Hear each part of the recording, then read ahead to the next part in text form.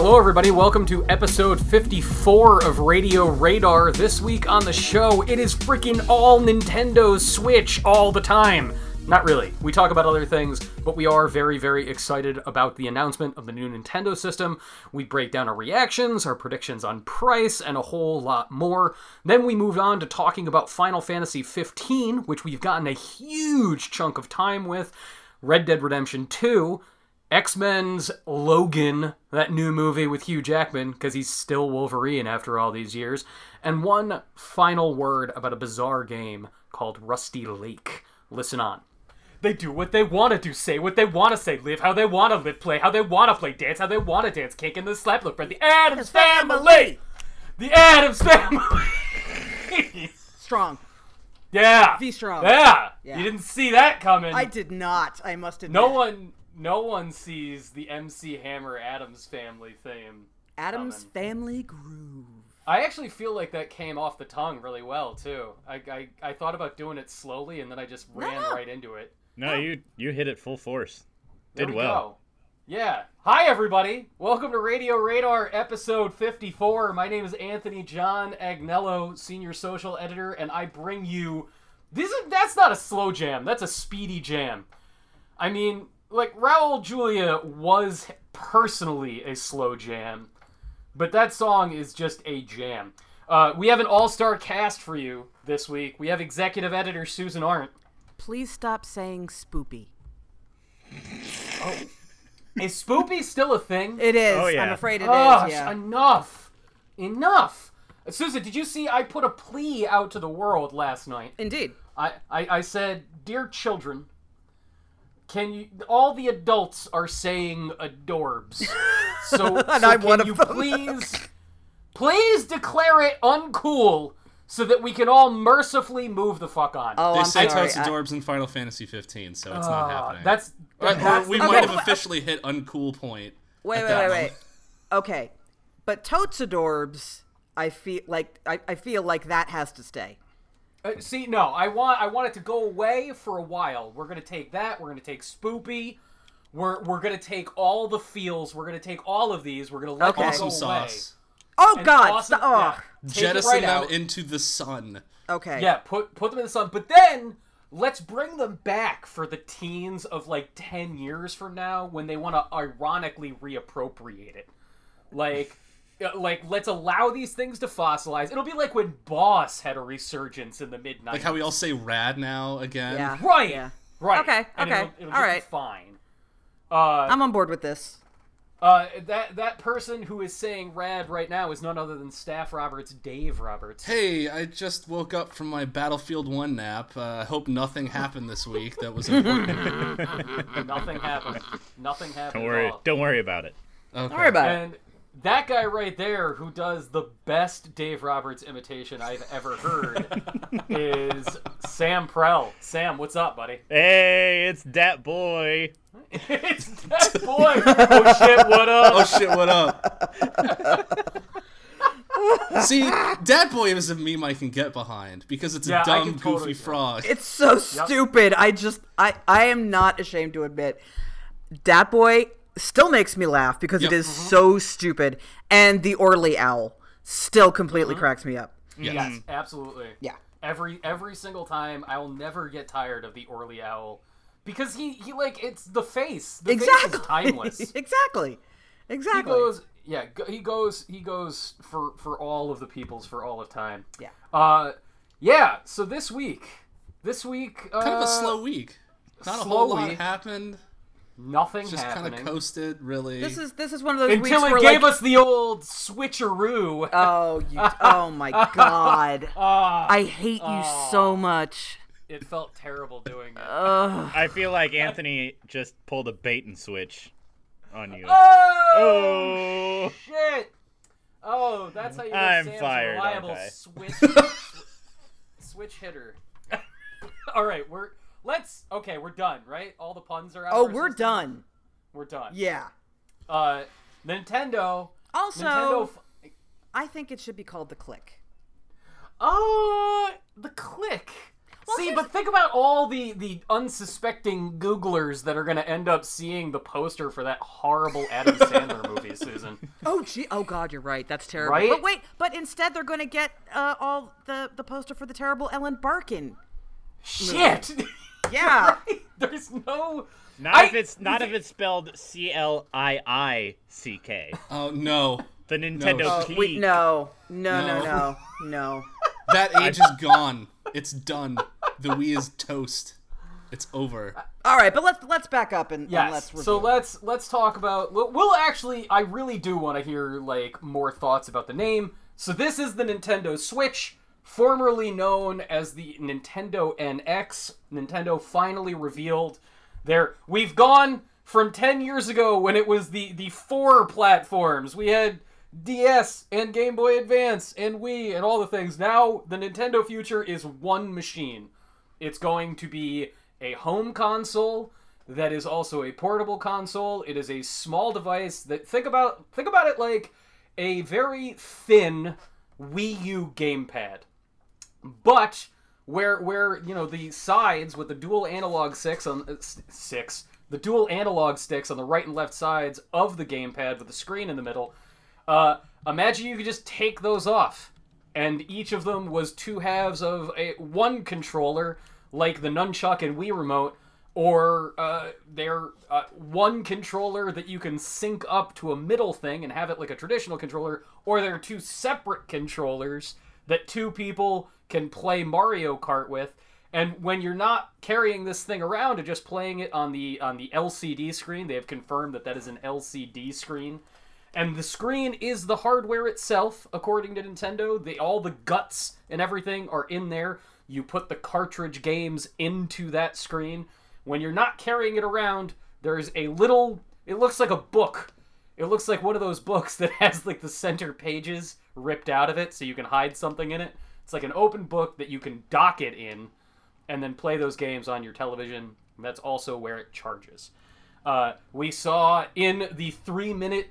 Do we call it a sizzle reel? What are we calling it? What's the buzzword that marketers are using now? No, it's a straight up reveal trailer. It's just a reveal trailer. Yeah, all right. yeah.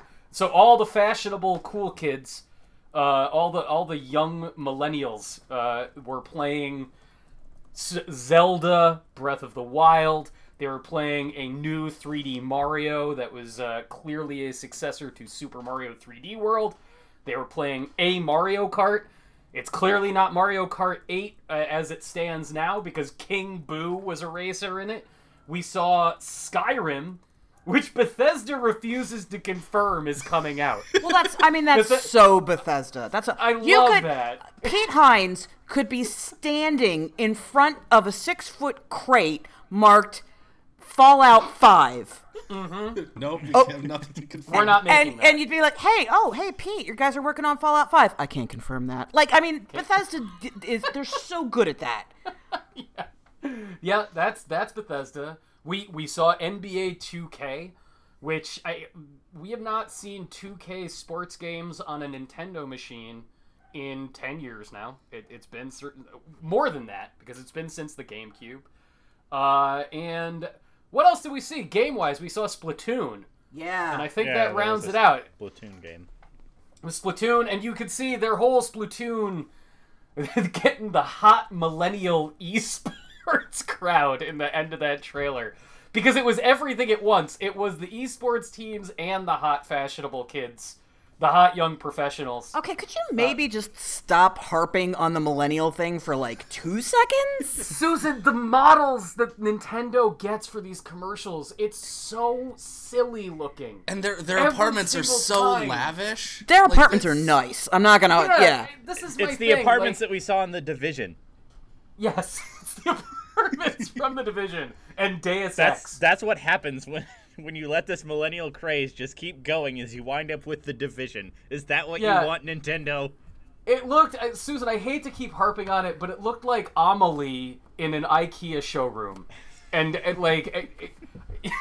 I'm not asking for, cinema verite in my Nintendo trailers. Well, I mean, you know, and are we saying that like Microsoft and PlayStation commercials are any different? Oh no, slightly more hoodies, perhaps. Yes, but that's slightly more hoodies. I guess my thing is it's always like so weird to see what is unnatural play conditions in these trailers, you know, like when it's everybody standing around at a barbecue and she just stops and it's like, now we're gonna play Mario Kart together. Okay, it's just so here's unusual. my problem. But I take all that's besides the point. Okay, because the trailer does a remarkable job of saying, here is what this machine is, here is what it does, here is what you will be playing on it, and here are all of its functions, which Nintendo never does. Never. And so it was nice to see that kind of clarity in it. Are you guys excited about this machine? Dave Roberts. I am. Yes, I am. Okay, so the way that my life works right now is that, like, having a kid, having a wife, who, like, you know, they like to watch TV, they like to hang out, and if I'm playing a game on the TV, I am bogarting that entire thing, and they just kind of have to sit there and watch while I play whatever, if I'm, you know, doing a review thing or whatever, and they're like, oh, that's fun, thanks for just kind of taking over. So having this machine, which provides, like, the console quality games, like, even if they're a little less powerful than, say, even a PS4 or Xbox One, having that portability, having that ability to go, like, okay, I'm just going to take this machine and I'll play it on the couch, kind of like a Vita, but, you know, more powerful. That appeals to me greatly. And so having that as the selling feature of it, and it's just like it's just straight up like, look, it's a game machine. You play games on it like a human being. There's no waggle. There's no. Well, there is waggle. I mean, there's those the Joy-Cons. Yeah, but they weren't waggling them around though, like Wii remotes. They were just using them like controllers. Yeah, but there is waggle. Is they there? do have waggle functionality. Yes, you can waggle with them. But that's not the point. Right. But that's not the point. Yeah. And waggle is available, but it's not like we're not. It's not Steven Spielberg's Boom Blocks Redux. Right. They made a video game machine that you can take with you wherever you go. It'll be interesting to see, like, because Nintendo's kind of confirmed that the 3DS is still going to be a core pillar going forward, but I'm wondering if that's only going to stick around in the same way that, like, the original DS had a Game Boy Advance port. Right. The reason why it had the Game Boy Advance port was because it's like, well, if the DS doesn't succeed, at least it still plays Game Boy games, and we can still do that. So I'm wondering, like, if the Switch takes off, that they'll slowly kind of shut down. No way. No way. No? Well, absolutely not. So the grand... So, Susan, they addressed this not at the thing yesterday, but when there was that last Nintendo Direct, when they announced, like, Pikmin 3DS and all those... Nintendo Japan released a statement that said, we will be supporting the Nintendo 3DS through 2018. So that's their big declaration. Like, it's gonna be around. Look, here's the thing. For a little bit. Okay, well then whatever comes next, they are not going to phase out that line completely. I mean, maybe they will just permanently get rid of the 3D part because it's expensive and it makes it heavier and people don't really give a shit about it. But if you have 3 or 4 kids, or even 2, you know, buying 2 DSs is a hell of a lot easier than buying 2 or 3 Switches. Right? So I have a theory about this. All right. And I want to see what you guys think about this.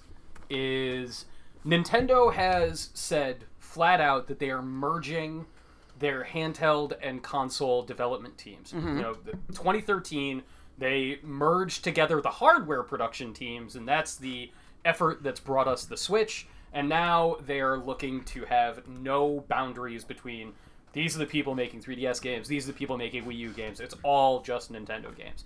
I think that we are going to see the end of the DS and Game Boy line. Because what we're going to see now is they are going to split their development resources between here's our Switch support, here are the people making things for our machine, and here are the people making our mobile games. I don't... Your Super Mario Run, your Pokemon Go, because why continue to try and ask people to buy 2 pieces of hardware when that's put them in such a precarious position for over half a decade now? People, their portable line has never put them in a precarious financial position. Their portable line prints money. Not anymore. The original 3DS really floundered at start. It wasn't until the huge price drop and the new remodels and it started finally getting games. But like at launch, the 3DS really struggled.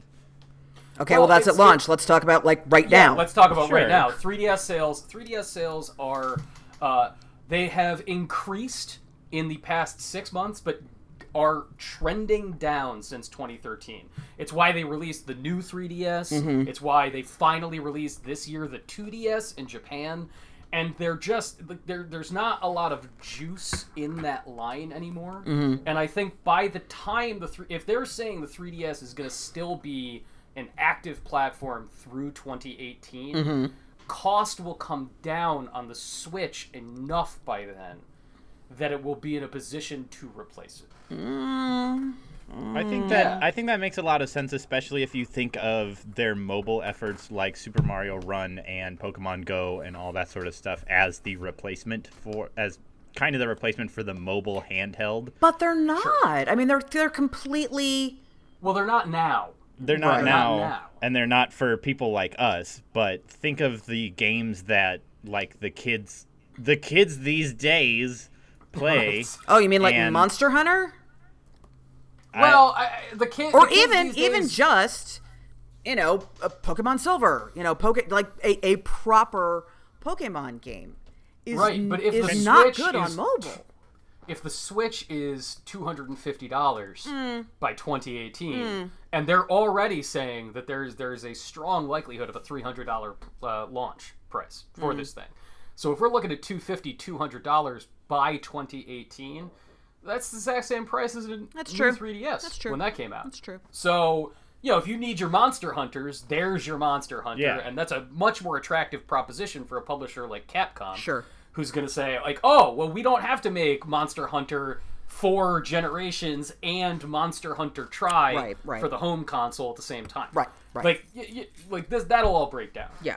Susan, do you want one of these things? Do you want to play this machine? I do, but I am not in a typical gaming situation in that I am a very dedicated mobile player. I play on my 3DS all the time. I play on my Vita all the time. I play on my tablet all the time. So the mobility of it is a huge appealing point for me. Mm-hmm. Like the idea that I can start my game before dinner and then bring it with me when it's bedtime. That's pretty great. It's pretty great. That is of much appeal to me. That is not a typical situation, I don't think.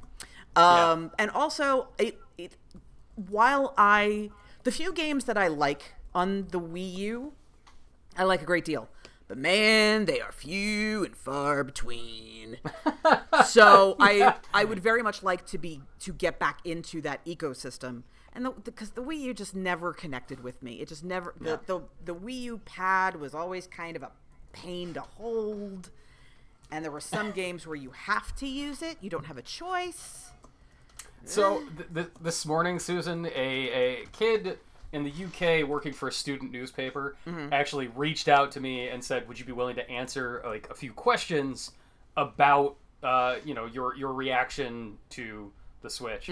And he was like, do you think this is going to be the recovery from Wii U?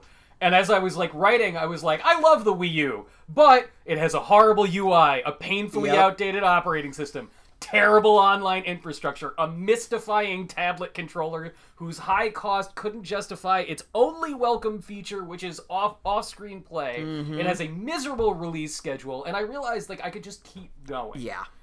Like, I love my Wii U. I'm never going to disconnect it because sometimes Bayonetta 2 needs to happen. Fair. And sometimes Captain Toad needs to happen. I do love Captain Toad, man. I do. But stick that on the Switch. Yeah, That how many of those machine games do you think are gonna get ported like directly to the Switch? Because they showed All of Mario them, Kart, right? they showed None. Splatoon. I kind of foresee a future where basically all of those major first-party titles just end up on the Switch because nobody played them on the It'll Wii be U. it'll be a new Splatoon, yeah. I think yeah, it'll be a new. I think it's a new Splatoon. I don't think that you will see the porting situation that you're describing, David. Well, I think I'm the grouch this time around, and I'm not usually the grouch, so I apologize if I handle that role improperly on this podcast. Because I'm usually the upbeat, positive, optimistic one, and I'm just like, I don't give a shit. This thing is dumb, and it's not gonna work, and nobody's gonna like it.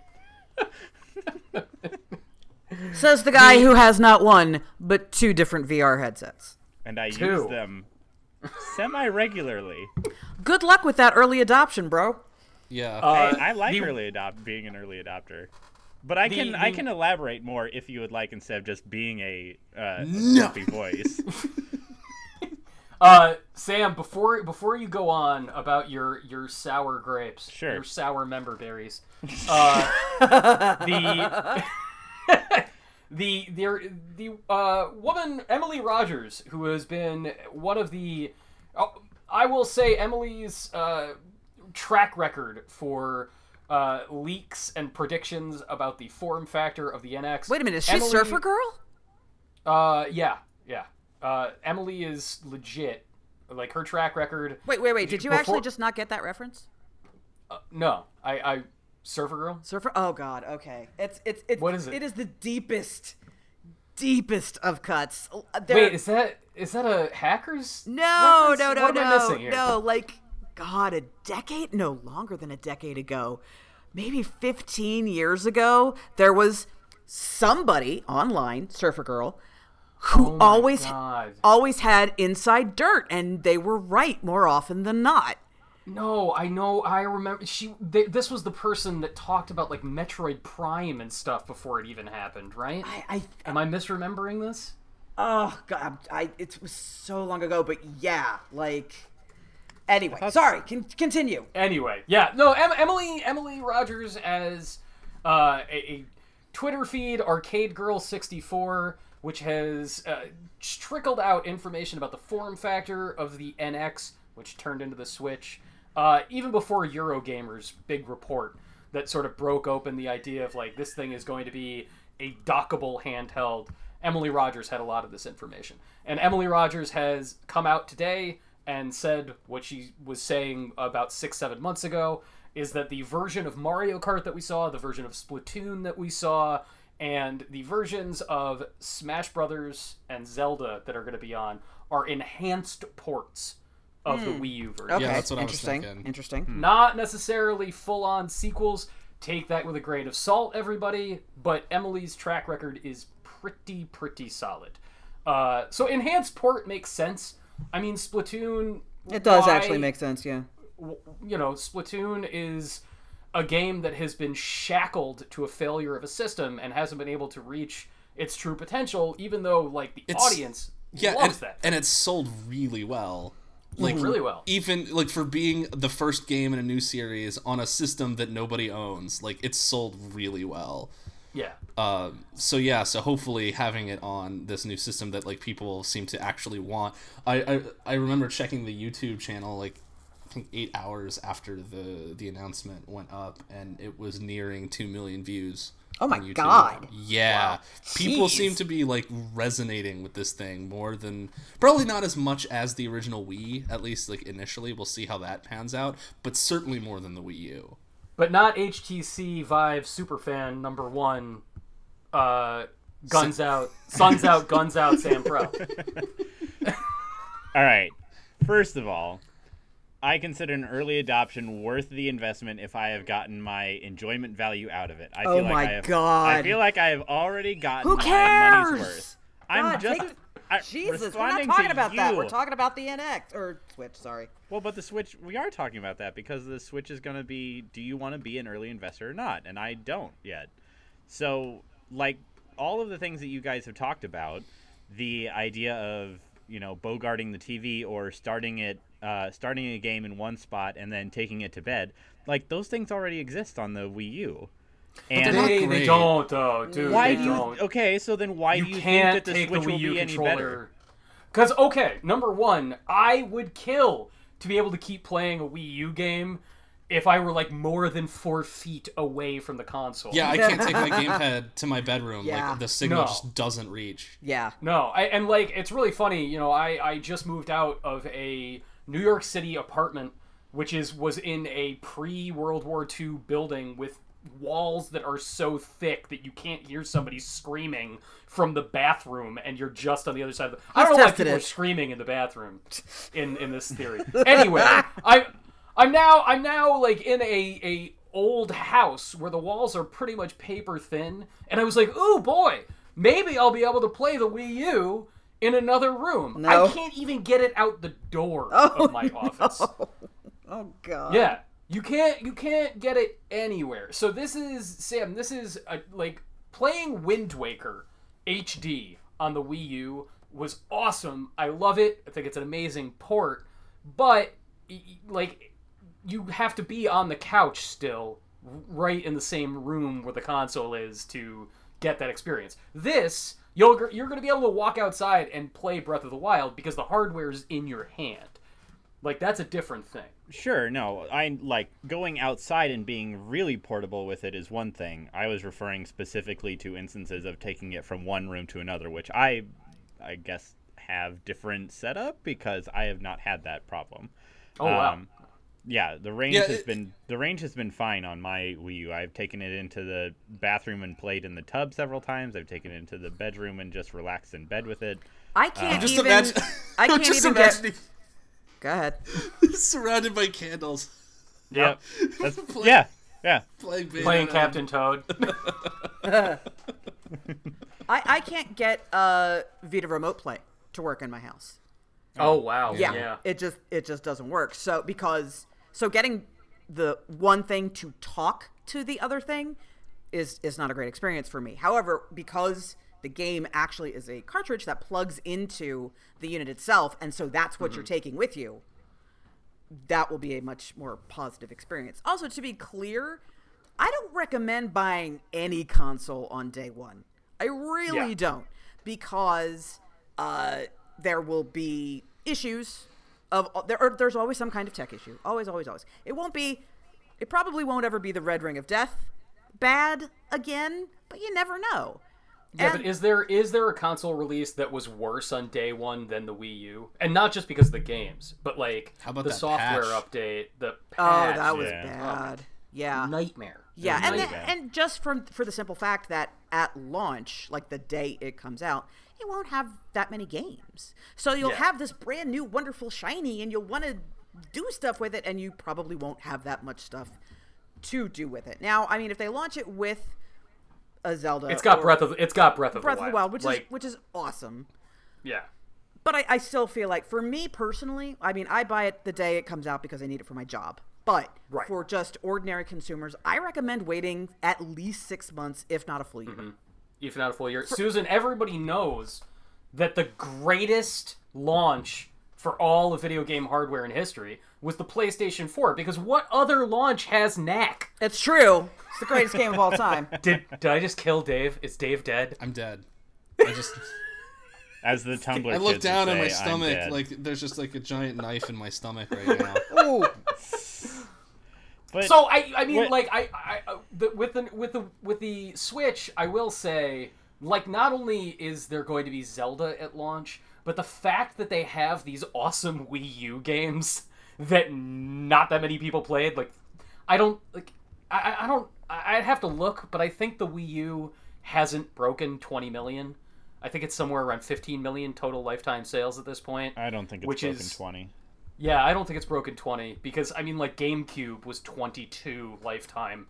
And, like, you know, there's going to be... They have these pre-made games that are really, really good that they can just port over, which is nice. Which is going to guarantee that there's, like, a little bit better of a launch. You won't have knacks But you also like won't have Pen Trisalon and Sonic Adventure. Okay, I liked Pen Trisalon.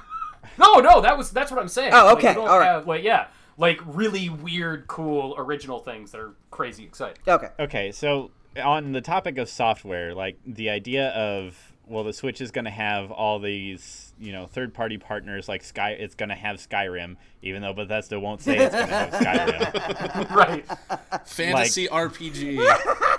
Come at me, bro / Pete Hines, about whether or not you will have Skyrim, because you will. The idea of like getting all these ports and like, it's going to have all these different games, like nothing in Nintendo's history has ever made me say that, has given me confidence that will happen. They had slightly remastered ports of Batman and Mass Effect. You're not wrong. At the beginning of the Wii U, and where is third-party support on the Wii U now? They have the Nintendo accounts, which are a super pain in the ass to manage. Also and true. They've tried to trim them down, and they're still cumbersome as hell. And you can't get half of the games that you want onto your Wii U because they're gated behind certain systems, or you can only play this one, or the licensing rights only allow you to do this specific version, and yada yada yada. Like nothing makes me think that the Switch is going to be any different than the Wii U in terms of software support or an OS that functions. Nothing. Okay. So, number one, the OS, I have a little bit more faith because, do you know who made the operating system for the original, or for Wii U? Like, the guy that made Punch-Out made the operating system. This is a game designer who's been in the field for 40 years. Why didn't they just license that shit from somebody else? I mean, the Dreamcast had a Windows-based operating system. This is old hat. But I think having this NVIDIA chip and having support from an outside tech maker who's going to be advising on that stuff, that's going to help. They also have DNA, the mobile developer and mobile publisher, helping out with their online infrastructure, and the Switch is going to be the big launch of the proper new Nintendo online infrastructure. I agree with you, Sam, that there is nothing to tell me that they're going to do those things better. I will say one thing about the Switch's design that we know up front is we don't know how much onboard memory there's going to be. Mm-hmm. But the fact that they are going to use cartridges as the physical media for games gives me a lot of hope, because it shows that they are smartly thinking about how to keep costs down on this thing without, like, if it had a 64 or 120 gigabyte solid state drive in there, this thing would automatically be $150 or $200 more than it is. And so the fact that there's going to be a format that is encouraging them to have less internal memory storage is good, because I mean, part of the reason the Wii U runs like shit, part of the reason it takes so long for a game to download, is that the fucking operating system is in the same hard drive that you're downloading the games onto. Yeah. So it's not partitioned or optimized well at all. It's not partitioned or optimized at all, and the Switch is going to be optimized, and that's nice. The other thing that I think is encouraging is, since there is no longer going to be a division between you guys over here in EAD whatever are making 3DS games and you guys in EAD 1 are making Wii U games, now it's all just one pool of development. At the very least, we're going to see a more steady trickle of games, because everybody's just working on the one platform rather than all over the place. So sure, the manpower is going to be streamlined. That makes sense. And I do want to say, like, I don't hate the Switch. I'm just aggressively ambivalent about it. You're skeptical. And you're right to be skeptical, because Nintendo, as a company, has done a lot to make people skeptical. Except, like, I just looked up the sales numbers on the Wii U. 13 million sold as of June 30th, Yikes. 2016. But, okay, but part of the reason for the Wii U's failure is the fact that it's kind of crappy. But a big part of it is because they never got the messaging right. First of all, calling it Wii U was the stupidest damn decision. Terrible. It was so dumb because people didn't understand. Like, oh, am I just buying this little touch screen? Wait, I have to buy a whole new thing? I don't understand that. They never delivered on the question of why do I need this? Never. They never adequately did that. So I remember sitting at an E3 Nintendo press conference. I think it was the last E3 Nintendo press conference, actually, now that I think about it. 2012, Susan. 2012, the Nintendo Land one. Yes, where they spent easily 20 minutes explaining in dry detail how you actually used the Wii U. Like, this is E3 press conference. You've got the attention of the world.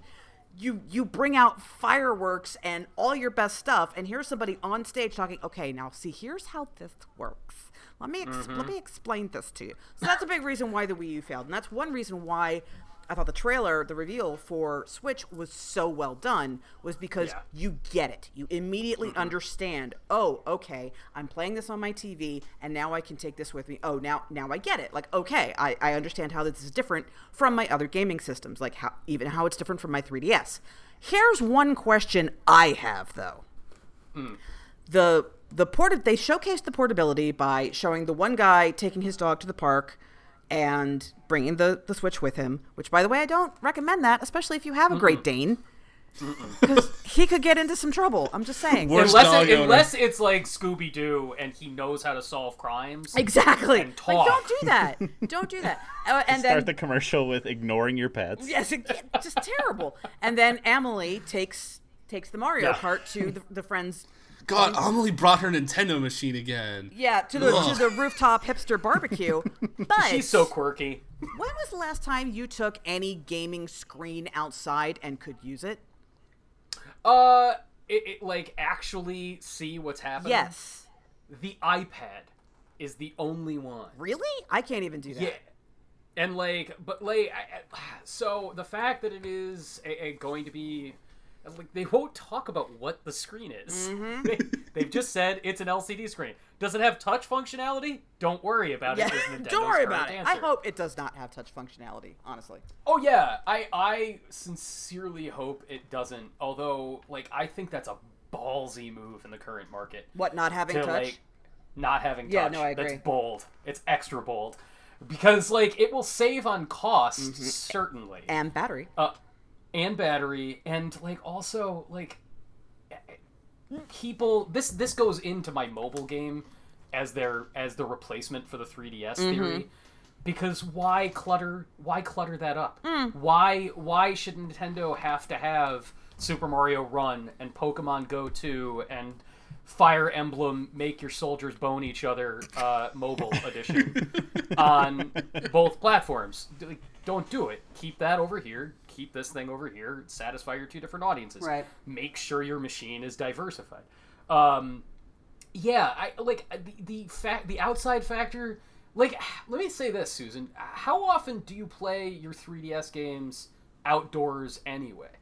Oh, well, I'm a hermit, so I'm not the best person to ask. But I don't, because I can't. Yeah. Like, it has to be such a very specific outside scenario for me to be able to see the screen that I just don't even try. Yeah, I feel like when I see people playing portable games out in the world, it's usually commuters. It's people on a bus. It's people on a train. Or cons. Like, I go to PAX West and I see people playing 3DS everywhere, and I think that, like, the Switch is going to be really good for something like that. Yeah. I'm not. I don't know. I mean, maybe the screen will be awesome outside. Maybe they'll have maybe it will. I'm just saying, if that is how you are marketing your system, right? If you are making point of saying, take this on, ignore your dog, pay attention to Link. Then we get to the stupid, like, what we were talking about at the top of the podcast with Nintendo being like, isn't everybody sexy and young and cool? Everybody having a good time at the party? Playing Mario Kart at a barbecue? Well, nobody's barbecuing and playing Mario Kart at the same time. That's gross. You're gonna have oily hands. How do you feel about the crazy tiny controller for multiplayer. That is those controllers are just teeny weeny tiny things, and the buttons aren't in the same place on both of them, relatively speaking. Right. Yeah. Yeah. It's weird. It's very odd. I'll be curious to see how it feels because I mean, I don't even like using the Wiimote on its side. So exactly. I mean, yeah. Like Dave, you were saying yesterday that Nintendo has a pretty good track record for build quality. Although I have the feeling, like, I don't think that their build quality is nearly what it used to be. You know, gone are the days of the Game Boy Advance SP and replaced by the days of the Nintendo DSi with its broken hinges, or the Nintendo 3DS with its, you know, freaking screen that protruded in the clamshell. Like, the top screen would scratch the bottom screen. And, you know, the Wii U gamepad I like that thing, and I like playing games using it, but ergonomics are not its specialty. I mean, no, but then you have something like the 2DS, which looks very workmanlike and kind of crappy, but when you actually hold it and use it, like, it feels durable. It feels like it's meant for a child to throw around. Sure. And it feels good to hold and play. Yeah. Yeah. You could throw the SP against, across the room. Yeah. And that thing would work. God, it was. I love that thing. It's the best. Yeah. I want to shift back to one thing you mentioned, Sam. You were talking about, you know, how nice it is to see unconfirmed Skyrim come at us from behind. One thing I just I want to see if you guys agree with me is fuck third parties on a Nintendo system. Who cares? The whole conversation of Nintendo needs third parties. They're going to get third parties back. People have been having the same conversation for 20 years. The N64 came out in the US 20 years ago last month, and Nintendo hasn't had third party support reliably for any of their machines since then. Although GameCube I think GameCube had a relatively strong showing of third party support. Better, DS as well. But like the specialty on Game Boy Advance and DS and 3DS is Japanese publishers and niche titles. Like, they have great support from Sega and Atlus and Capcom, but you know, it's for games like Ace Attorney. It's for games like Seventh Dragon, whatever dimension, that Sega RPG, or Shin Megami Tensei. It's not like, I don't think that anybody is looking at the Switch and saying, like, well, that's clearly what I'm going to play FIFA 18 on. You know what I mean? Yeah. Like, they're not saying, like, oh, well, you know, Mass Effect Andromeda better be on Nintendo's Switch because blah. So, like you say this, but as I'm looking as I was watching that video, and like I mentioned this earlier, that because having that kind of portability is more valuable to me than sort of the graphical fidelity. Mm-hmm. If they get that third-party support, I would probably pick if they're relatively comparable, like if the Switch version's broken or whatever, because of the scaling it down, like, I won't play it. But if they're comparable, like, I would buy Metal Gear Solid 5 again on the Switch, because then I could take Metal Gear with me on the go. Okay, but you're crazy. No, I know this. All right, okay. I'm just saying, when it comes to Metal Gear, you're a little Looney Tunes. No, I know, but like, say, hey, if Square Enix found a way to get Final Fantasy 15 onto a Switch, I would probably prefer to play it there because it's Final Fantasy 15 on the go. If they could get, like, you know, if Mass Effect Andromeda was on the Switch, like, that's pretty cool too. The prospect of playing a game like Breath of the Wild and picking it up and taking it with you wherever is fascinating to me. Like, a game on that scale that is portable in a way that's, like, easy to use compared to and reliable compared to previous sort of handheld tablet-y game, like, you know, like the Nvidia Shield, like in the past.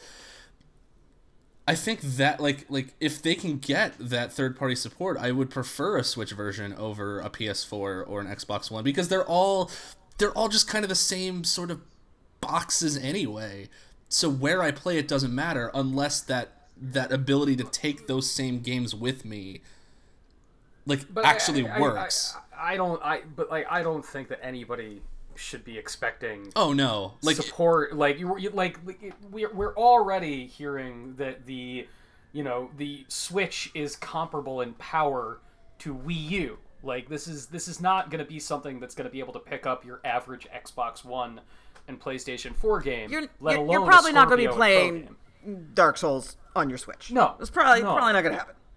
No, maybe Dark Souls 1. Maybe they'll port the Xbox 360 game, sure. But all right, I wrote the Nvidia thing, and I'm personally leaning toward the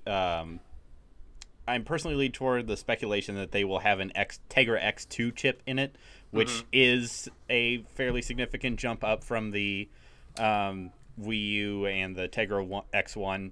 Although we don't know a whole lot about it, and blah, blah, blah, blah, still got to do benchmarks. But I think that it will have an X2, and it will be just slightly behind the Xbox One and PS4. It's not going to be as far behind as like the Wii was from the PlayStation 3 and the Xbox 360. Conduit's graphics are as good as Xbox 360. Oh my god!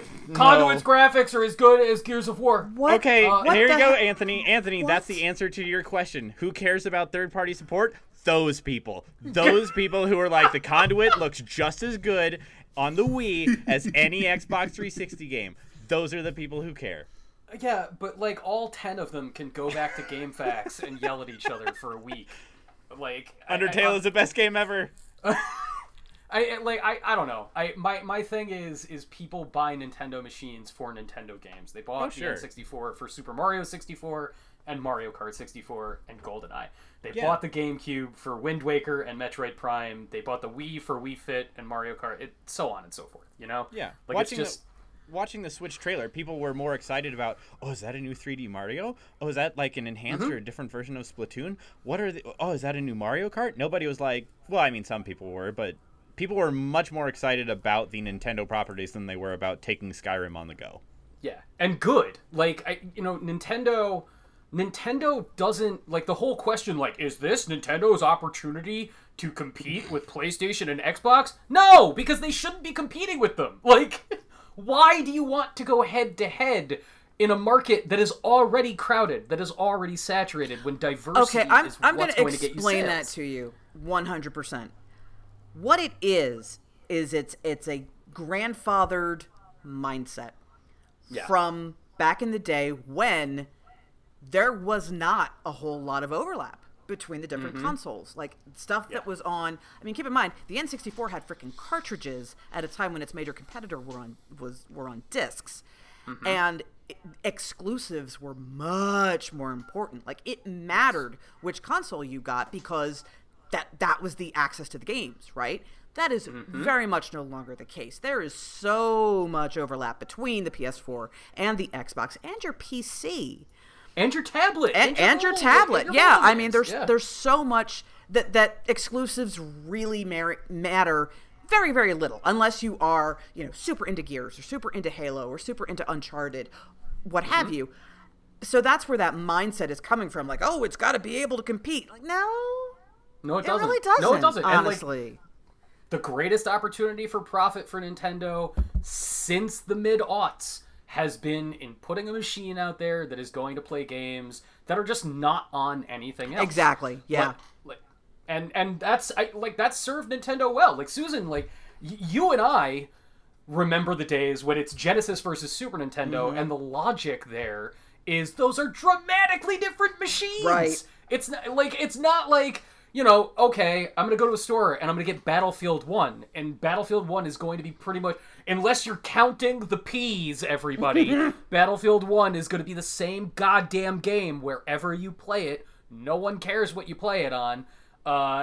Whereas back in the day, like, it wasn't about, like, Sonic and Mario are the exact same thing and I need to pick one because of some kind of brand allegiance. No, they're different. They're wildly different. Right.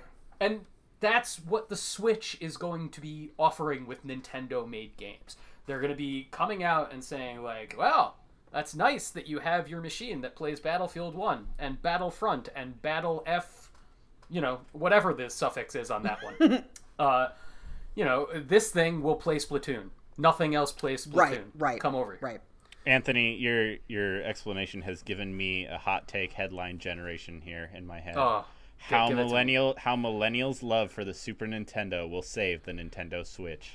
Oh shit! I would read that. I'd click on that.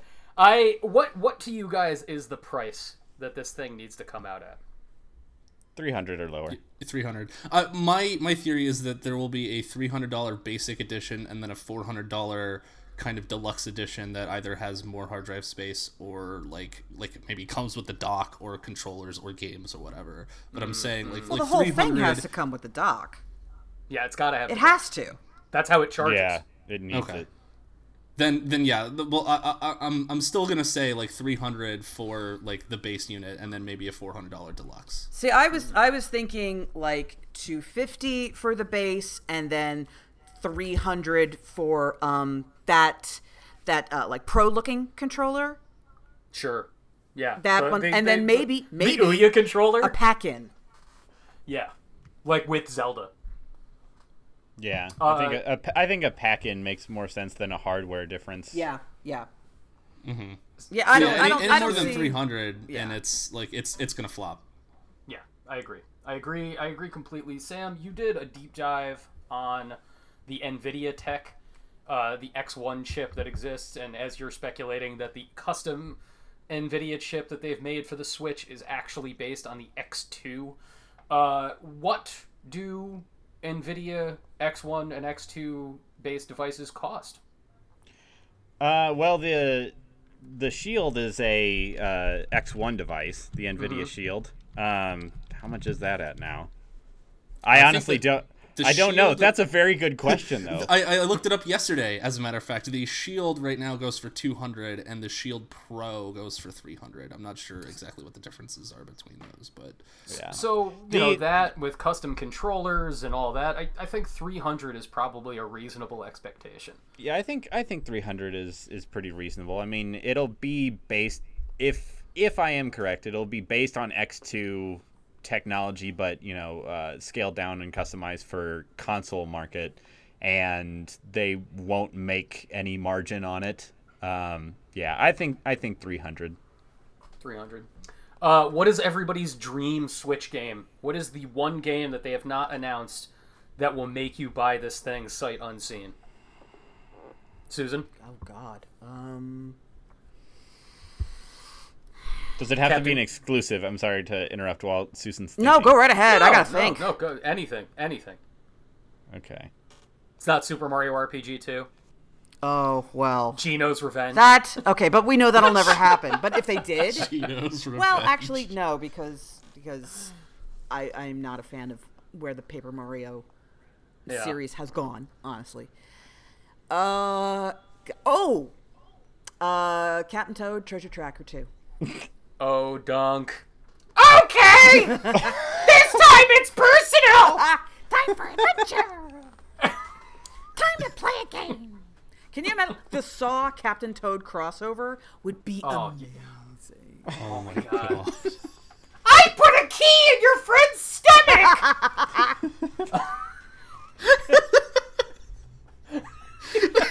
Yes. Trace the intestines to find it. Yes. And a little mini game. Oh my god. Yeah, like tell me you wouldn't play that. You'd play the shit. No, I'd play the shit out of play it. that. Play the shit out of it. Sam? Wave Race 3. Oh, nice. Yeah, man. Wave Absolutely. I would love to see a new Wave Race. I would honest answer, a good Star Fox. Ooh, I'd love to play a good Star Fox game. Strong, yeah. I sincerely wonder if there's going to be a Star Fox Zero port with traditional controls. Like where they just like, and here's that game again, but not shit. Enjoy, everybody. Dave? I want to say Metroid. Oh, like a proper Metroid? Like an actual Metroid game. None of this Federation Force nonsense. What is a proper Metroid to you on the Switch, though? Is it, I'm Prime not or saying... is it... Yeah, is it Prime? I mean, either one is fun. Like, Prime is really good. A 2D one would be great as well. I want a Metroid game. like an actual honest to god Metroid game. And I think that like that might actually be an interesting spot because, you know, normally you would get sort of the portable and the console Metroid games at the same time, and having one on both at the same time, that sounds that should happen.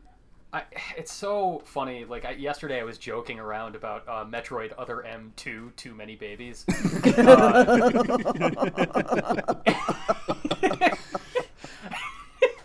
But like, I'm so relieved by the design of the Switch, because it just means all the control bullshit in games like Other M and Star Fox Zero is gonna be gone. Like, there's no, to recharge your missiles, hold your controllers straight up in the air, and then to fire them, point it at the screen. Like, no, Nintendo. You just press a button. Just press a button. The elegance of a button. My answer's Star Tropics 3. Of course it is. I was going to say Star Tropics, and then I thought of Metroid. So it's not going to be High Star five. Tropics. High five. High five to the world. Three-dimensional yo-yo attacks. Let's make it happen. Yes. I don't know how much we're going to be talking about the Nintendo Switch on the podcast in the coming months. Nintendo has said flat out that this is it. There are no more announcements in the year 2016, and that makes sense. We're coming on to the end of October, and they are going into a Christmas season where they've got to sell Pokemon Sun and Moon. They've got 3DSs to move. Fine, you know, they're fine, whatever, it's guys. Fine. The begrudging. They gotta sell that Paper Mario Color Splash game. Yeah, Gotta make get that happen. those hot Wii U sales. Man, like in Japan, you couldn't even get a Wii U for the past 6 months. They were all sold out, and Nintendo wasn't producing anymore. And Splatoon is so hot in Japan that it was like a problem that people were demanding the Wii U. It was like a fantasy from an alternate reality. Speaking of fantasies and alternate realities, Final Fantasy 15 is an actual game that Dave Roberts played. It's a real game. It's actually real. I don't believe in it. That's bullshit. I do. I played it. I have it on the PlayStation right next to me. So, how is it? No, it's you just so many people just opened up an iTunes page and went to our podcast to review it one star. How dare you write me email? Don't write me an email. Don't. He's just kidding. Stop. It's okay. It's good. Like, okay, so we've talked about this before on the podcast where I've said I don't care if it's a hot mess. I just want it to be weird and interesting. And I want to see what this game is. The fact that it's actually pretty good is kind of a bonus, and like a really good bonus, because I loved it. I have some issues with it, but the first 15 hours are just like kind of, it's both everything that I expected it to be and also like totally unlike anything that I've seen in an open world game. So yeah, that's Final Fantasy. What is unlike anything that you've seen in an open world game? Because as you've been playing this, you've been comparing it to The Witcher a lot. God, you're talking about it, which is, a lot of people sort of apparently don't love the fact that The Witcher is very side quest centric. You yourself were telling me, you were like, yeah, I don't think the central story was that strong. I thought the central story in Witcher was the best. I thought that was the best part. But, you know, when you're comparing Final Fantasy to The Witcher 3, is it just the open world structure? Is it the approach to, you know, what you're actually doing with yourself? Like, couch that. So the thing that really makes me think about The Witcher in terms of this game is how it creates this really fascinating world, a believable world, but also like really fantastical, and grounds everything. So, you know, in The Witcher, you'd make camp and you'd meditate, and you'd go in these villages, and the villages felt like real and populated and that sort of thing. in this game, what Final Fantasy 15 does to really ground this sort of fantastical world and make it feel like a little bit more mundane, that you're actually living in this place, is by creating this sort of day-night cycle where you have to make camp, you have to seek out a place to sleep every night. So when you're driving around and it turns to night, there are these monsters that show up, and they're called demons. They're DAEMON. Demons, yeah. Yeah, demons. Yeah. So they show up, and they're these super powerful. Like you will not be able to beat them within the first 15 hours of the game, just because they're so over leveled and way too powerful. So what you have to do is you have to make camp, and making camp progresses the day, but it also allows the experience points that you've earned to bank, and that's how you level up. And also, your buddy Ignis is this expert cook, and you'll take the ingredients that you found, and he'll cook a meal, and that meal will give you status buffs that will last throughout the next day. So it creates this really interesting routine where you spend the day running around, riding chocobos, fighting ridiculous monsters, and talking to people and doing quests, and then going to bed at night, and then sorting through Prompto's photos that he took during the day, and picking out your favorites and saving them to your hard drive, and hanging out with your bros, and just sharing this really small moment.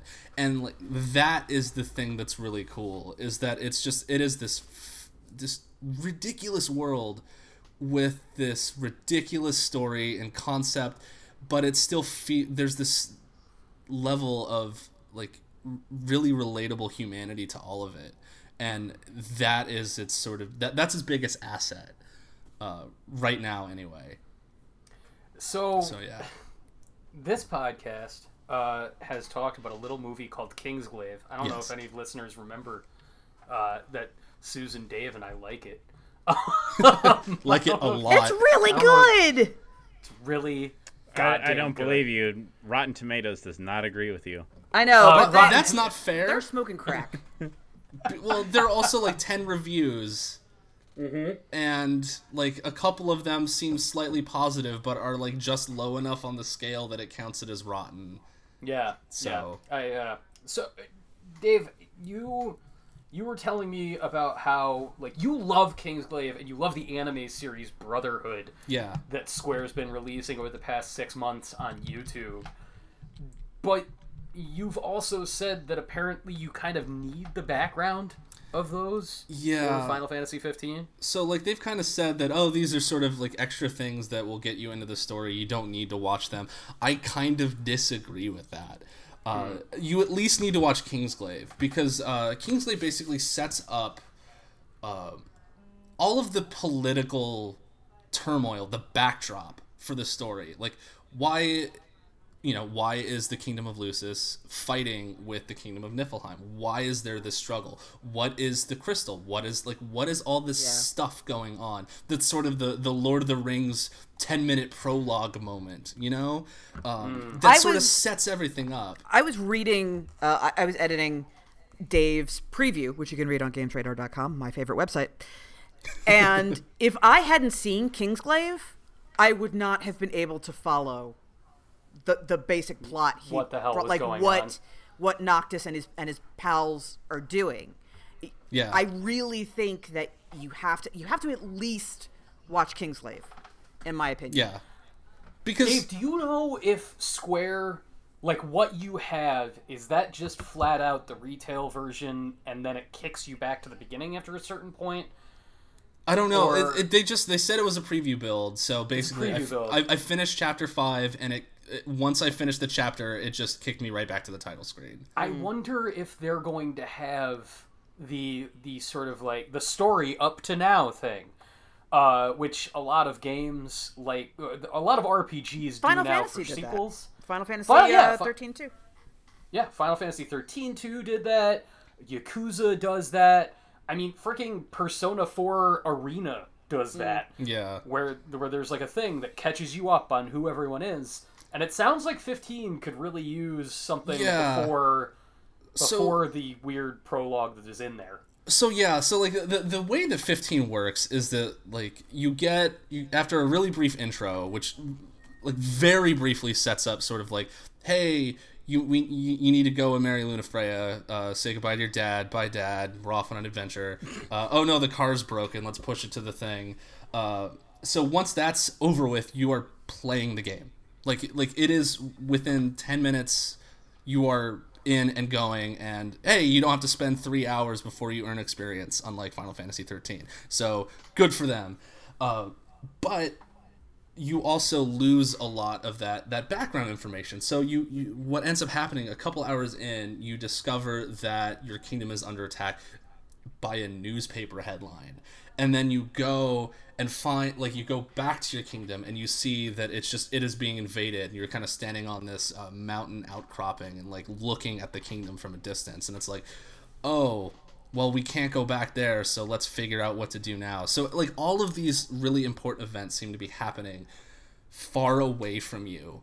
And it kind of creates this weird little disconnect between what Noctis is experiencing and what you need to know to really get this plot. Like there's a part where the Emperor of Niflheim is talking about finding the ring. It's like, okay, what's the ring and why is it important? They don't explain it, but I know in my head it's important because I watched Kingsglaive, because the ring in Kingsglaive is the source of the king's power and magic. You won't know that at that moment unless you've seen the movie. And like that's some Final Fantasy shit. Yeah, like, everything you just said. That's some Final Fantasy nonsense. The plot has a lot of moments like that because the first five chapters, you're basically as sort of like this new. Your dad's dead, so now you're the king. You're trying to reclaim the king's power, so you have to go to these different tombs to find ancient weapons. Oh. And as you're doing that, you're just kind of waiting for, like, that's sort of the plot. You're sort of waiting for things to happen to you while you're trying to figure out, like, what's going on with the kingdom, where people are. And so the plot feels kind of passive. You're just kind of being led along this path while other things are like other people kind of flit in and out, people that the game sort of assumes that you know already, which like there's a girl named Iris that you won't know unless you've seen the Brotherhood anime, and like there's this whole relationship that's implied but you won't know it unless you watch the show. And like I'm hoping that the later chapters like take a couple minutes to just slow down, like, okay, so now that we're like we know what we need to deal with, let's take some stock and like get people up to speed. But like the fact that I'm 15 hours into the game and it hasn't done that yet is a little disconcerting. I mean, people talk about, oh well, that's just how Final Fantasy is, but like no, I was thinking about Final Fantasy VII, and within the first 6 hours of that game, you know, okay, Shinra's the bad guy, so is Sephiroth. This is what they're trying to do. This is why they're trying to do it. And you are trying to stop them. And there's a lot of stuff that happens after that sort of explains more of the mystery and the world and motivations, that sort of thing. But within those 6 hours of the game, like by the time you leave Midgar, you have a goal and you know exactly who the villain is and what they're trying to do. But every Final Fantasy since then, for the past 17 years, hasn't done that. Right. Like 7 is an outlier compared to even 9, a game that people love and like, you know, talk about how it was like a throwback to the early days of Final Fantasy. No one knows what the hell is going on with 9. You get to the end and it's like clones of a dude with a tail that were sent by aliens on behalf of the physical embodiment of death. Like 8, nobody knows what the hell is going on with 8, and nobody knows what the hell is going on with 10. Well, like I would say that at least 10 has that, like, oh, well, Sin is this evil monster that attacks cities, and you need to stop it. Yeah, but he's also your dad. Right. Spoilers. But, I mean, that's the twist, but you not knowing that up front does not make the first, like, 30 hours of that game incomprehensible. Right. You know what I mean? I kind of wonder how somebody who hasn't seen Kingsglaive and the anime will see and approach this Final Fantasy 15 because like by seeing Kingsglaive and seeing the political drama and the large scale conflict, you've sort of primed your brain for what you think is going to be like the big, like you said, Lord of the Rings prologue, right? The big scale conflict. But I wonder, and obviously I don't know, I haven't played it, you have, but I wonder if I don't watch Kingsglaive and I don't watch the Brotherhood anime, whatever it is, will that bother me as much? Because you have the start of a story and it sounds like you're just like, I want to get to the next part of the big story that I had before. But if I don't have that big story in the beginning, I wonder if I'll just be like, yeah, these are these dudes. I'm with these dudes. Yeah. Where are we going, dudes? Totally. Hey, bro. And like, I don't know if you guys still watch television this way. It seems like the old ways are long gone. Where, you know, back when you would hear the television show was good, and it wasn't like, well, I'm going to start with seasons 1 through 9 on Netflix and binge through it. You would just watch the next episode, and you enjoyed coming in the middle of the story. You know, I didn't get into X-Files until like season 3, and I kind of love the feeling of jumping into a story while everything is going on. And the director of Final Fantasy 15, Hajime Tabata, is a big... His signature move is the in medias res storytelling gambit, where everything is already going, and you sort of just have to catch up through implication as you go. Final Fantasy Type 0 is like that, Crisis Core is like that, and unfortunately, the Third Birthday is like that. The difference between something like X-Files and something like this is that X-Files is set in the real world with like understandable conspiracy nonsense, so it's like you don't have to get you know who the United States government is. You know that like people think aliens are real. Like, all right, I didn't start watching Buffy until season 5. And, like, Buffy is, like... That's late. To come into that show. And that's, like... That's when I came into. Yeah, and that's where it gets awesome. I love, like, seasons 5, 6, and 7, and I hate the ones before that. Buffy fans, don't write to me. Don't do yeah. it. But you still know how vampires work, right? Yeah, but I also don't know how, like... girls that are actually magical wish keys to alternate dimensions are. Okay. And I don't know what, like... ladies who are revenge demons. What the fuck is a vengeance demon? I don't know. I'll pick it up as I go. Why does her face look like a fillet of salmon? I don't understand, but I'll pick it up as I fix cars and ride chocobos. But yeah, I'm not arguing with the game. I haven't played the game. I have no idea. Like the moment to moment scenarios that happen in the game are really cool. And having like the banter between the bros is really good, and there's this really great sense of camaraderie that has been missing in Final Fantasy for a while. You know, everyone in Final Fantasy 13 hated each other and didn't want to be near each other, which is great when you have to spend 60 hours with them. So having Final Fantasy 15 be about a bunch of best friends, like hanging out and actually enjoying each other's company and then wanting to go on these adventures together, that's really cool. And there are lots of great moments within that spectacle. Within the spectacle of like, there's a fight where you basically fight this giant Titan monster, and he's the size of the Empire State Building, and you fight him, and the music is really dramatic, and then the Empire starts pouring in and starts attacking him, and like the entire time I'm watching it, the battle's kind of easy because it's more about the cinematic part of it than actually trying to fight something. There are difficult bosses in the game, don't get me wrong, but that moment is more about the spectacle and enjoying of it. Just seeing that, my mouth was open the entire time. I'm like, how is this? Like, this should be a cutscene, you know? This is not gameplay, but no, you're playing it the whole time, and it feels really good. But the threads that connect those moments, I feel like they need to be explained a little bit better. And I wonder if that's just the nature of open world games, you know, just how the way that these sorts of games have to convey story through sort of just kind of random bits of dialogue as you play, the banter that you hear between the characters, sort of giving you these small nuggets of lore, but giving it to you that way rather than like, well, here's an encyclopedia that you can open up in your menu and read everything, And I do think that maybe Final Fantasy 15 needs something like that. Something like, oh, hey, if you want to look up what the Niflheim Empire, like what their history is, go into the menu and you can read a couple pages. Sort of a lore diary. I think that would have been to its service to have something like that. Even though it's a cheat, it would help, Man, I cannot wait to freaking play this game. I'm so excited. And even your reservations make me even more curious about it. So we have 15 minutes left on the show today, talking a lot about Switch, and Susan and Sam both have things that are really exciting.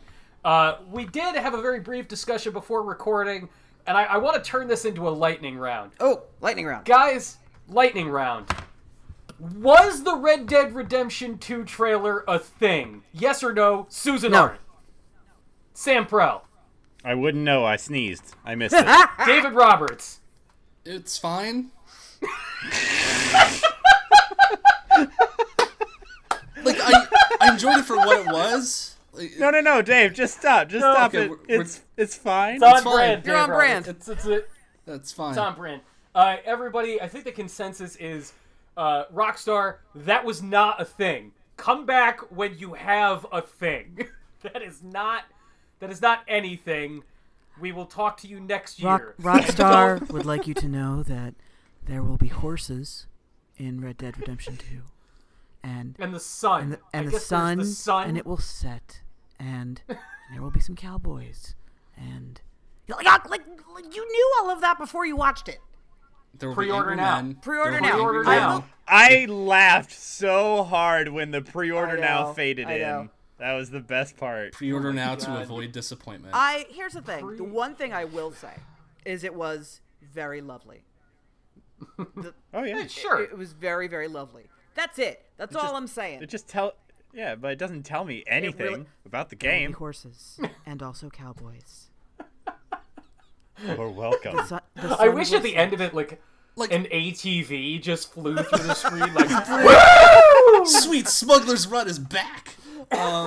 So I think that like it would have been more effective if they had just released that trailer on Sunday. Like if rather than go like because the first tweet was, oh, it's a red background with the Rockstar logo. That's Red Dead Redemption.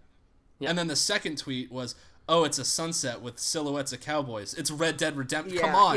yeah. And then they released this. It's like, oh, it's Red Dead Redemption.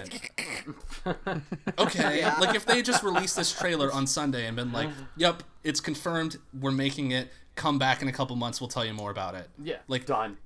Like yeah. that would have been effective. But having this like really long drawn out tease makes you think that, oh, they're gonna show us a bunch of this game. Right. Yeah. And Nope. it's literally a minute long, and like get it's nothing. it's a teaser trailer, and that's fine. But they don't like when they do teaser trailers for Star Wars, they don't have a week of advertisements Right. for a teaser trailer. They just say, "Oh yeah, we're showing it at the football game. Right. Yeah. Tune in." Yeah. The football Yeah. game. The football. The sports There- game. There was at least one super kick-ass trailer for something else with a Western flavor that Sam Prell is very, very excited about. Oh, I'm so excited. And not just because of a truly effective use of Johnny Cash's cover of the Nine Inch Nails song Hurt, which is so overused, and they knocked it out of the park. It was awesome. So, Sam, you're really pumped about the trailer for Logan. Yes, I'm super excited. It actually inspired me. I shared this on Twitter earlier. It inspired me to sing and publicly share my singing. So thanks, Marvel and fake guy with metal claws. You're making my life a better thing to have. No, I loved the tone. The like, it's serious without being Yeah. so dark. We got a Korn soundtrack for this one. Yeah, but But like, it also still feels very serious. It feels contained. Kind of okay, so kind of like the Nintendo Switch, like why you guys like the Nintendo Switch trailer so much. Like watching the Logan trailer, I immediately get it. It's a fugitive on the run story with two guys who are very close friends and have a strained relationship. They pick up a third, and now they're on the run. And you get that really quickly and easily with that trailer. It's not the goofy people in spandex, which I do love those types of superhero movies, but this is like the Batman Begins of the X-Men universe. Yeah. Man, there is one single scene in that trailer that, like, it's right after the piano line comes in on Hurt, and there's just a shot of Patrick Stewart as Professor X and Hugh Jackman as Wolverine and this young mutant who they've taken into their care sitting around a dinner table in a kitchen and just laughing. And I was like, holy crap, I want to see that movie so bad, because I enjoy the X-Men movies well enough. All of them. I mean, I like laughing at things, and The Last Stand gives me that. I enjoy the X-Men movies, but I've never been like passionate about them because they've always been missing much of like the quiet character relationship stuff that is, what people bond to in the old X-Men comics so much.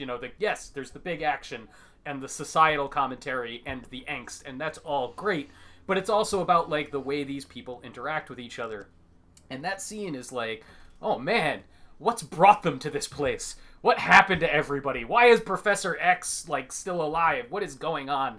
And I want to know. And I'm really excited that it's not just a retelling. They've been saying, oh, it's going to be based on the Old Man Logan story, which is a sort of post-apocalyptic future tale that they've done with Wolverine. And I enjoy those comics, but in order... Susan, Dave, do you guys know anything about this story, the Old Man Logan story? Have you heard of this through your internet wanderings? No. Go ahead and explain, but it's a good thing that it's more borrowing aesthetically than story-wise. Let me just say this. If they were going to do a straight adaptation, Mark Ruffalo would have to eat Wolverine's kids. Yep. There you go. And Jeremy Renner would have to have a sweet beard, and I just don't know if he can pull off a beard. I don't know if Jeremy Renner can do a beard. But yeah. I love that that's your concern. Yeah. No, actually, so the idea is that at some point in history, all of the villains get together and they decide they're going to kill all the superheroes once and for all in like a coordinated attack. And the way they take care of the X-Men is that Mysterio and other villains with a telepathic ability trick Wolverine into thinking he's attacking villains, and Wolverine kills all of everyone. He kills all of the X-Men. Oh wow! So it's God of War. Yeah, it's literally God of War meets Unforgiven, the Clint Eastwood movie. Okay. It is literally the story of Unforgiven, because at the beginning, Wolverine is 150, 200 years old, and he lives out in like the old west of America and has a wife and 2 kids, but is a complete pacifist, and he's just a farmer, and he refuses to kill until the Hulk family, because Bruce Banner... The Hulk Hillbillies. Yeah, the Hulk Hillbillies. The Hulk has a family of drunken deliverance types who go around terrorizing normal people, and they kill Wolverine's family, and then he goes banana pants and goes across the country with Hawkeye in the old Spider-Man dune buggy. I didn't make anything up that I just said. At one point, they get chased by a T-Rex, and the T-Rex has the Venom symbiote on it. What? It's Yeah. a thing. Yeah. Yeah. So they're not making that. No, they're not making that movie. So they're not making that. Guys, I But think I comic think it books was might be cool. kind of stupid. I'm just throwing that out there.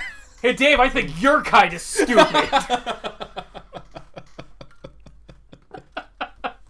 That was my... Man, so months ago, before Suicide Squad came out, Dave had to write an article about Suicide Squad explaining who everybody was. And every now and again, you would just drop me a line being like, why are comics stupid, Anthony? This guy has a boomerang. Ropes.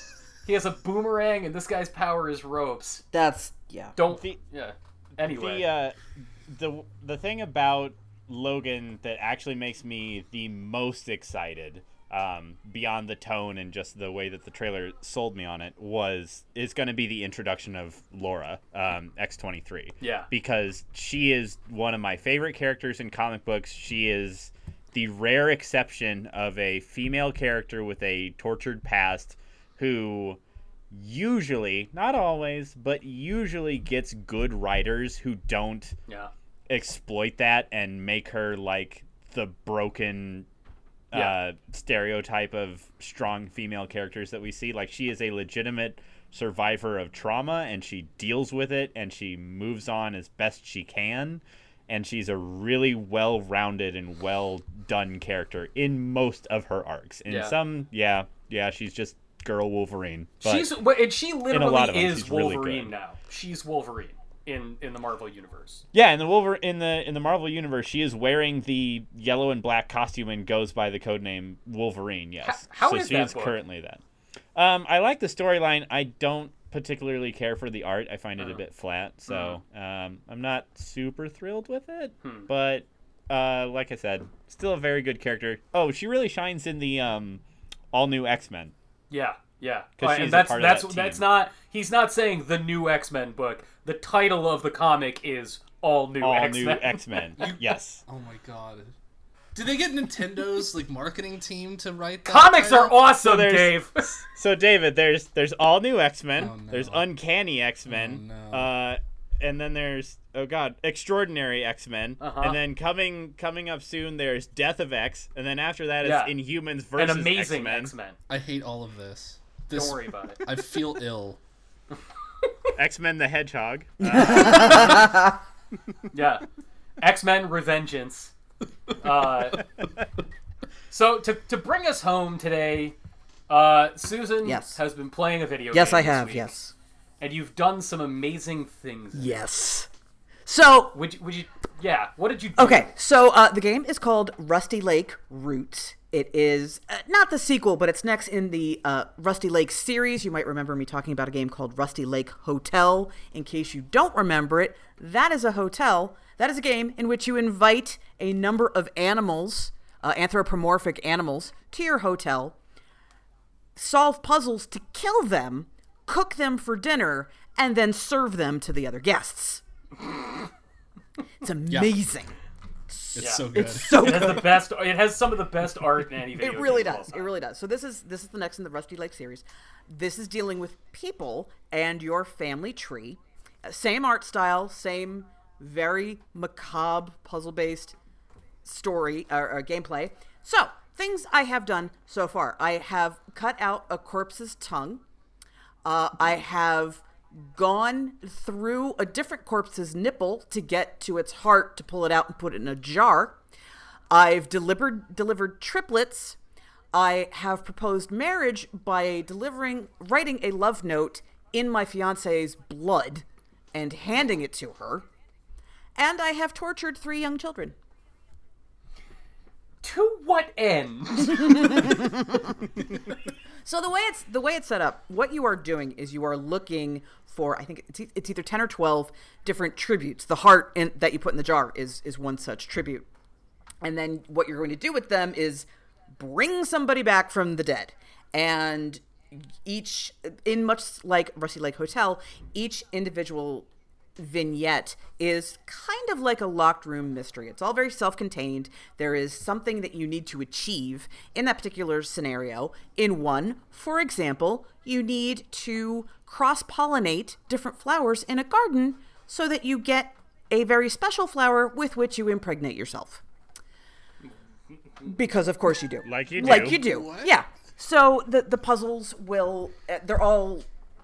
What's wonderful is none of them are overly difficult, but they're all so weird that it'll take you a while just to figure out what the hell you're supposed to be doing.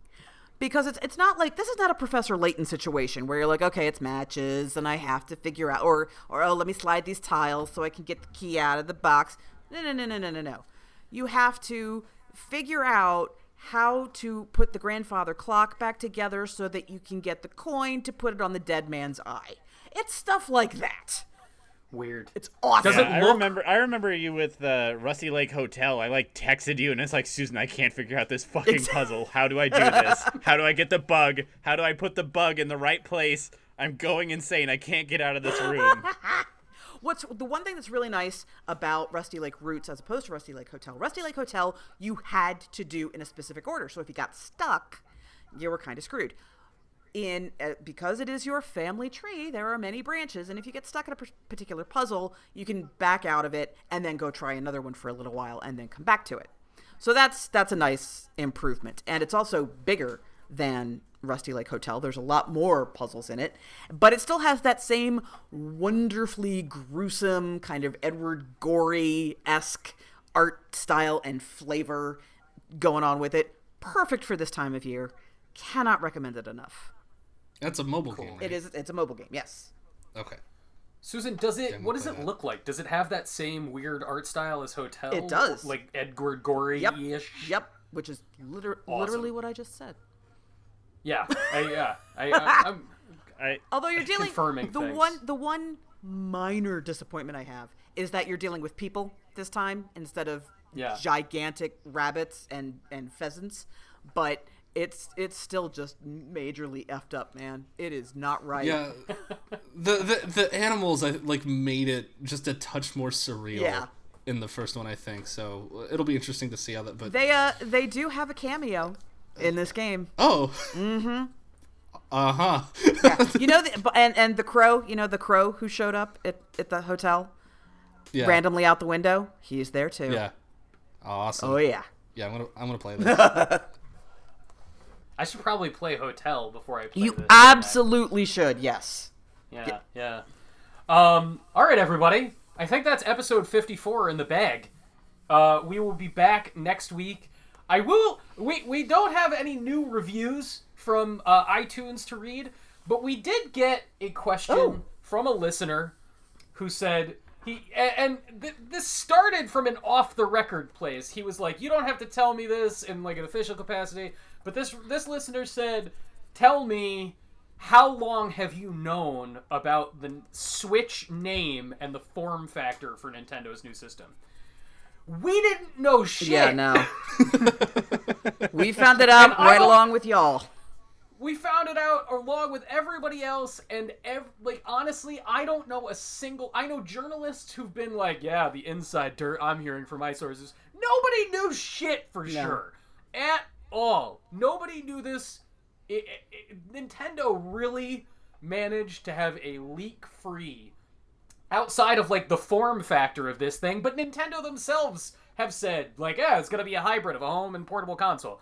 You know, the Switch name, nobody knew that. Nobody. It was a total surprise. It was a total surprise, which I love. I love that we can still be surprised. It's super cool. And you know what? Maybe Jeremy Renner will surprise me. Maybe Jeremy Renner will be like, check out this beard. Check out the sweet beard that I cultivated. I'll be like, holy shit, Jeremy Renner, you look really good with a beard, dog. I don't think that's going to happen. It's probably not going to happen. So. Yeah, but what if he had a Kenneth Branagh in Wild Wild West beard? Oh, Jesus. Where it was all spindly? Stop. Yeah. Stop it. Yeah. Oh my Stop. God. Yeah. No. Oh my God. Susie, can I cut my beard like that? No, you cannot. I'm going to cut my beard like that. No. I'm going to come back on the stream next week. I'm going to have a Kenneth Branagh beard, Stop everybody. it. That's how we're going to do it. Who did Kenneth Branagh play in that? He was a bad guy. Okay, that's with the giant spider. Yeah, with the giant mechanical spider. He had a spider on his goatee his beard was like a spider. Yeah. Which is not to be confused with his hat is like a shark's fin. It's not like his hat is like a There's our slow jam. There's our slow jam for next week, everybody. Deepest, bluest. My head is like a shark's fin. That's it. We'll see you next week, everybody. Bye-bye.